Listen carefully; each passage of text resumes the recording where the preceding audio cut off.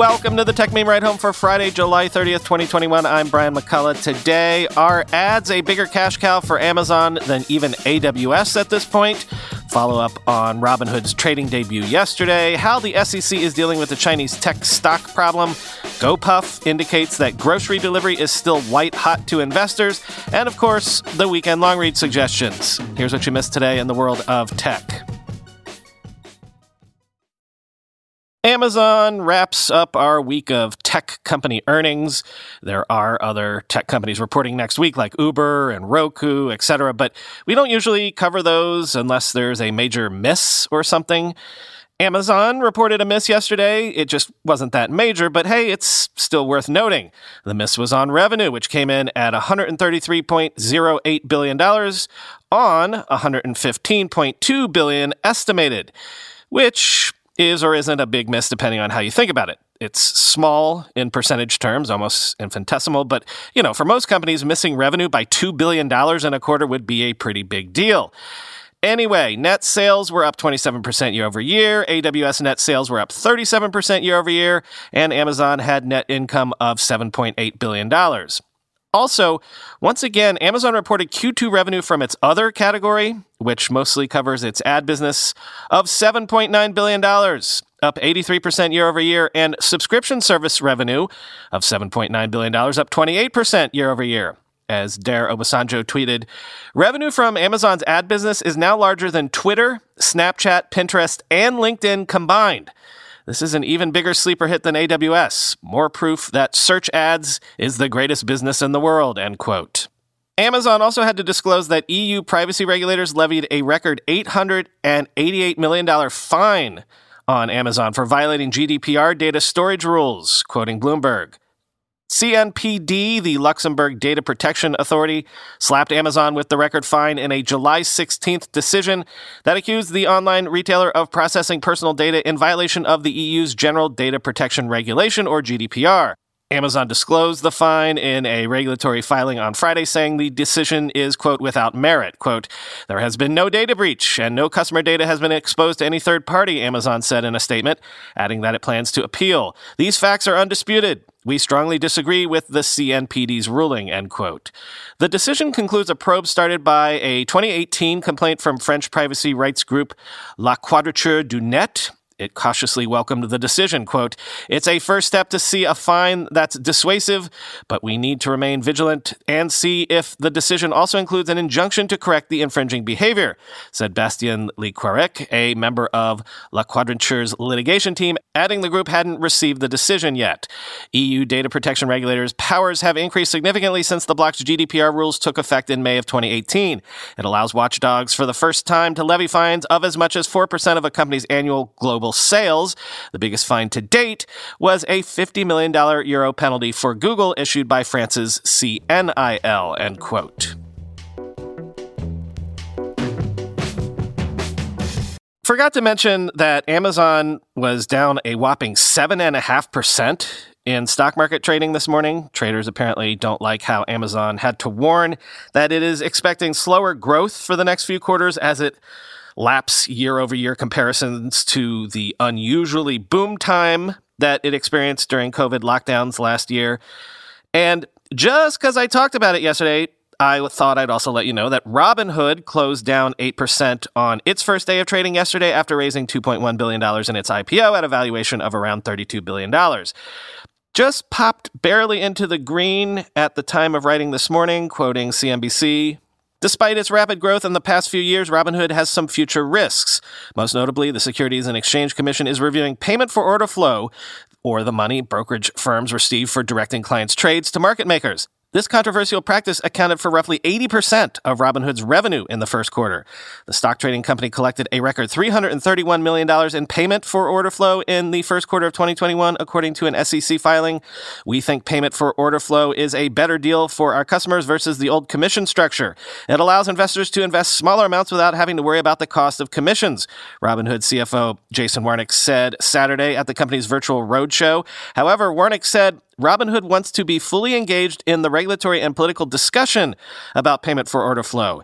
He said if the model changed, Robinhood and the industry would be able to adapt. Robinhood, which benefits from more speculative trading practices from its clients, also warned of a slowdown in trading revenue and account growth as the retail trading boom simmers.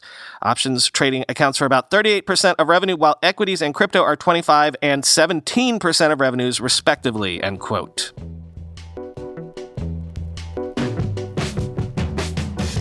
Sources are telling Reuters that the SEC has stopped processing IPO and other registrations by Chinese companies as it crafts guidance for investor disclosure over China's recent crackdown. Quote, Chinese listings in the United States have reached a record $12.8 billion so far this year, according to Refinitiv data, as companies swooped in to capitalize on the U.S. stock market reaching daily record highs. SEC Commissioner Allison Lee said on Tuesday that Chinese companies listed on U.S. stock exchanges must disclose to investors the risks of the Chinese government interfering in their businesses as part of their regular reporting obligations. The SEC has asked companies not to submit any registrations for the issuance of securities until it gives them specific guidance on how to disclose the risks they face in China, the sources said. It was not immediately clear how long this would take, end quote. Meanwhile, Nathaniel Taplin in the Wall Street Journal has a piece arguing that China's crackdown on its tech giants could backfire, you think, leaving Beijing with a seriously damaged consumer sector and slow-growing chips and robotics companies, which, again, maybe they don't care about, but quoting, consider, for example, the return on invested capital for China's largest internet companies compared with those in areas such as microchips and batteries that Beijing has been pushing for years with mixed success. In the fiscal years 2016 to 2020, Alibaba and Tencent averaged a return on invested capital of 18.9% and 19.5%, respectively, according to FactSet. SMIC and Huawei averaged 3.6% and 7.4%. Battery champion Contemporary Amperex Technology, or CATL, averaged a more respectable 15.5%, but that has shrunk to around 10% following big subsidy cuts and changes allowing real foreign competition in 2019. Now, imagine that for the next decade, China produces lots of Huawei's and CATLs, but no more Alibabas or ByteDances. The impact on growth, employment, and debt could be significant, end quote.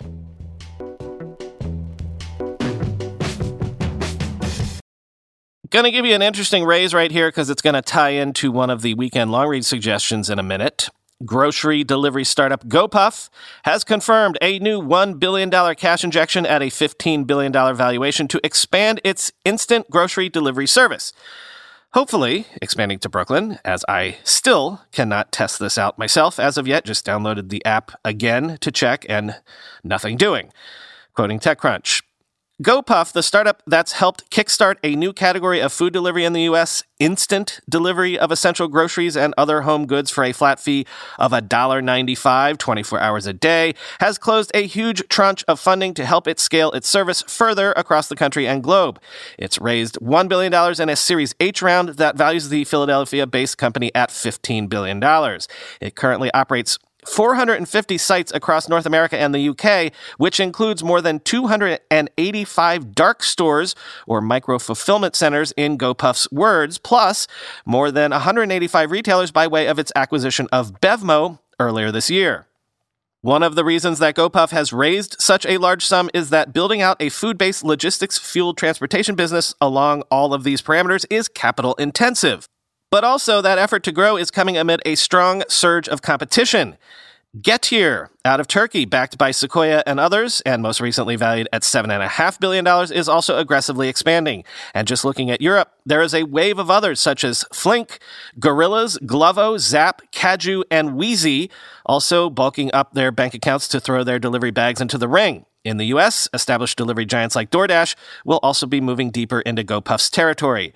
GoPuff believes it can give all of these and others a run for their money. Founded back in 2013 by Rafael Ilyashev and Yakir Gola, now co-CEOs, while they were still in university to fill a gap they saw in the market for students like themselves, GoPuff has expanded well beyond that by catering to anyone looking for a quick and relatively low-cost way of getting essential goods without physically getting out to get those items themselves. In a stretch of time when many of us were either being ordered by our municipal governments or acting on our own decisions to stay in place to curtail the spread of COVID-19, GoPuff's star rose quickly as an easy way of complying without compromising our consumerist tendencies. But companies like Turkey's Getir, which has been around for years and is also building out a model of instant delivery of essential goods, have demonstrated that there is staying power to the concept, and that is what GoPuff is betting on too, end quote.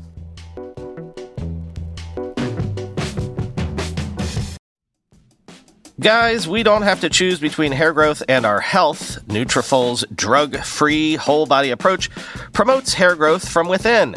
No compromises, just better hair. Nutrafol is the #1 dermatologist-recommended hair growth supplement brand with over 1 million people seeing thicker, stronger, faster-growing hair with less shedding.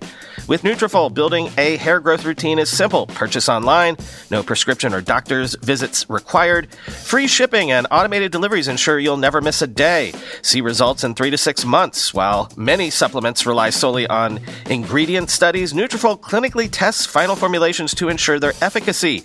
In a clinical study, 84% of men showed improvement in their hair after 6 months taking Nutrafol's men's hair growth supplements. Take the first step to visibly thicker, healthier hair. For a limited time, Nutrafol is offering our listeners $10 off your first month subscription and free shipping when you go to Nutrafol.com/men and enter the promo code RIDEHOME.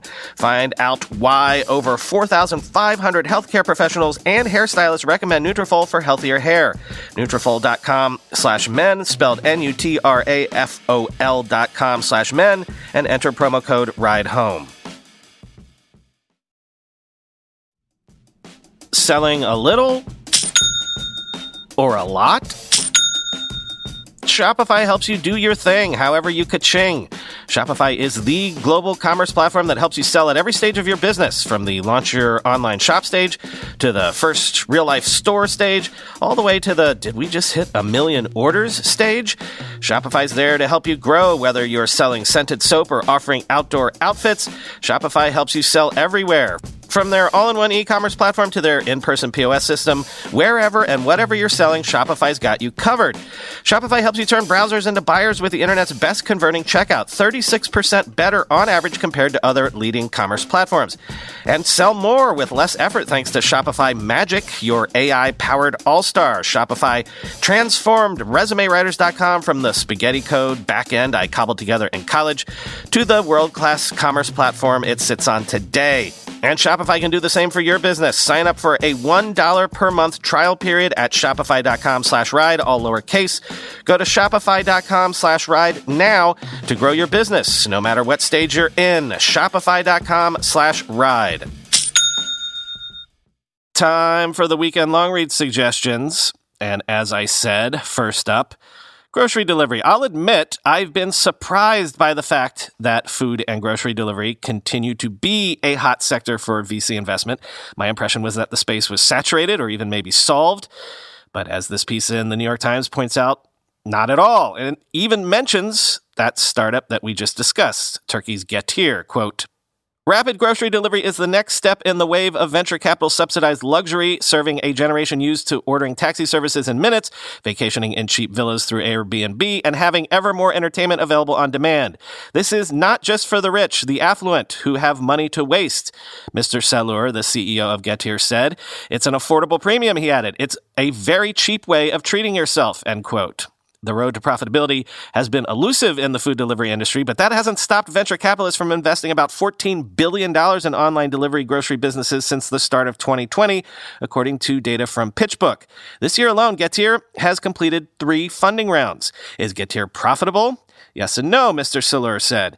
After a year or two, a neighborhood can be profitable, he said, which is not to say the company as a whole has been profitable yet. Alex Frederick, an analyst at PitchBook who studies the food technology sector, said this industry looked like it was going through a period of blitzscaling, a term coined by Reid Hoffman, who helped build PayPal and found LinkedIn, to describe a company racing to serve a global customer base before any of its competitors. And right now there is a lot of competition without much variation among the companies, Mr. Frederick added. It's a race to get market share at the expense of profitability, he said. One of Getir's First major investors was Michael Moritz, the billionaire venture capitalist and partner at Sequoia Capital, who is famed for early bets on Google, PayPal, and Zappos. Getir piqued my interest because I have yet to hear any consumer complain that they received their order too quickly, he said. End quote. I got pitched a grocery startup to invest in earlier this month, and I initially passed on it, so maybe I gotta go back and take a closer look. Next. Since we've been talking about Intel's attempt at a turnaround, I thought this piece from The Verge would be useful to remind us about how Intel got to this point. Quote, after years of misplaced bets, manufacturing delays, and changing leadership, the previously undisputed chip-making king has found itself faced by competition the likes of which it hasn't faced in decades, while simultaneously finding itself at what could be the company's nadir. In 2020, Intel was forced to admit that it would be severely delaying its 7-nanometer node, recently rebranded as Intel 4. This precipitated an exodus of leadership and the admission that Intel might have to face the unthinkable and outsource its own manufacturing. Intel managed to survive its last summer hell at the cost of being forced to dramatically rethink its business from the top down. Now it has a new CEO, a new plan, and a market hungry for more chips. It's set ambitious goals, revealing its most detailed process roadmap and a bold promise to jump ahead and reclaim processor leadership by 2025 if it can avoid the familiar pitfalls of the past decade. The coming years will be a make-or-break moment of redemption that will either right the course or send Intel into what might be its final tailspin, end quote.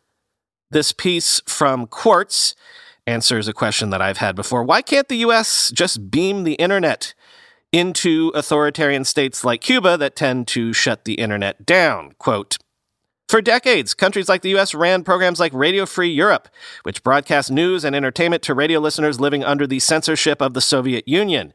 The U.S. has run a similar program for Cuba under the name Radio Martí, named after Cuban independence hero José Martí, since 1985. The broadcasts, much like today's proposals for a guerrilla internet network in China, aim to give citizens access to a broader range of information and empower them to challenge their rulers. But the internet is not radio. It requires more advanced equipment and a stronger two-way connection between users and telecommunication networks. Transmitting web content isn't as easy as firing off a pirate radio broadcast from a boat in international waters. This helps illustrate why liberal democracies around the world won't be able to just beam in uncensored internet every time an authoritarian regime cuts its citizens access to the web. If the U.S. can't pull it off in Cuba, a country 90 miles away, which sits within range of some American telecommunications systems and hosts a major U.S. military base, it's hard to imagine any government or company doing the same in a harder-to-reach region like China's Zhejiang province, end quote. The Wall Street Journal says that the job of social media manager is no longer just something that you shunt off to the closest millennial anymore. It's now become one of the key strategic jobs in almost any enterprise. Quote, the USC Annenberg School for Communication and Journalism launched a master's degree in digital social media in 2018 in response to the growing number of jobs in the field, says Daniela Barofo, who oversees the program. The school aimed to meet executives' demand for social media experts who have a handle both on hard skills like data analytics and storytelling, she says. Quote, these jobs are way beyond entry-level positions now, she says. She also believes that social media's maturation as a field has had social benefits. Online organizing and activism around movements like Stop Asian Hate are linked to the more sophisticated ways in which people use these platforms today. That's also a product of this new social media talent, she says, end quote. And finally, this is not tech, and it's not exactly building a metaverse. Well, maybe not yet, but when Hollywood wants to create a new cinematic universe, increasingly they're turning to the Russo brothers, quoting Bloomberg. Citadel is one of a half dozen or so universe creation projects that the Russo's company AGBO is developing. Last year, AGBO produced Extraction, an action flick starring Chris Hemsworth that quickly became the most watched original movie in Netflix's history. Afterward, the streaming giant commissioned AGBO to begin work on a series of follow-up films. For Universal, AGBO is developing both a movie and a TV series based on the comic The Electric State. For Amazon, in addition to Citadel, they're making an adaptation of the comic Grimjack. We have a really uniquely accomplished creative team that can not only imagine, but also execute at the greatest scale and scope, says Jason Bergsman, AGBO's chief executive officer. Our goal is to launch new franchises that drive audience engagement for years to come, that extend across film and TV, as well as digital and interactive experiences, end quote. Yeah, imagine that. Creating new franchises from a whole cloth, not built on pre-existing IP. That seems like it would be a logical production efficiency that Hollywood should pursue, right? If only it was that easy.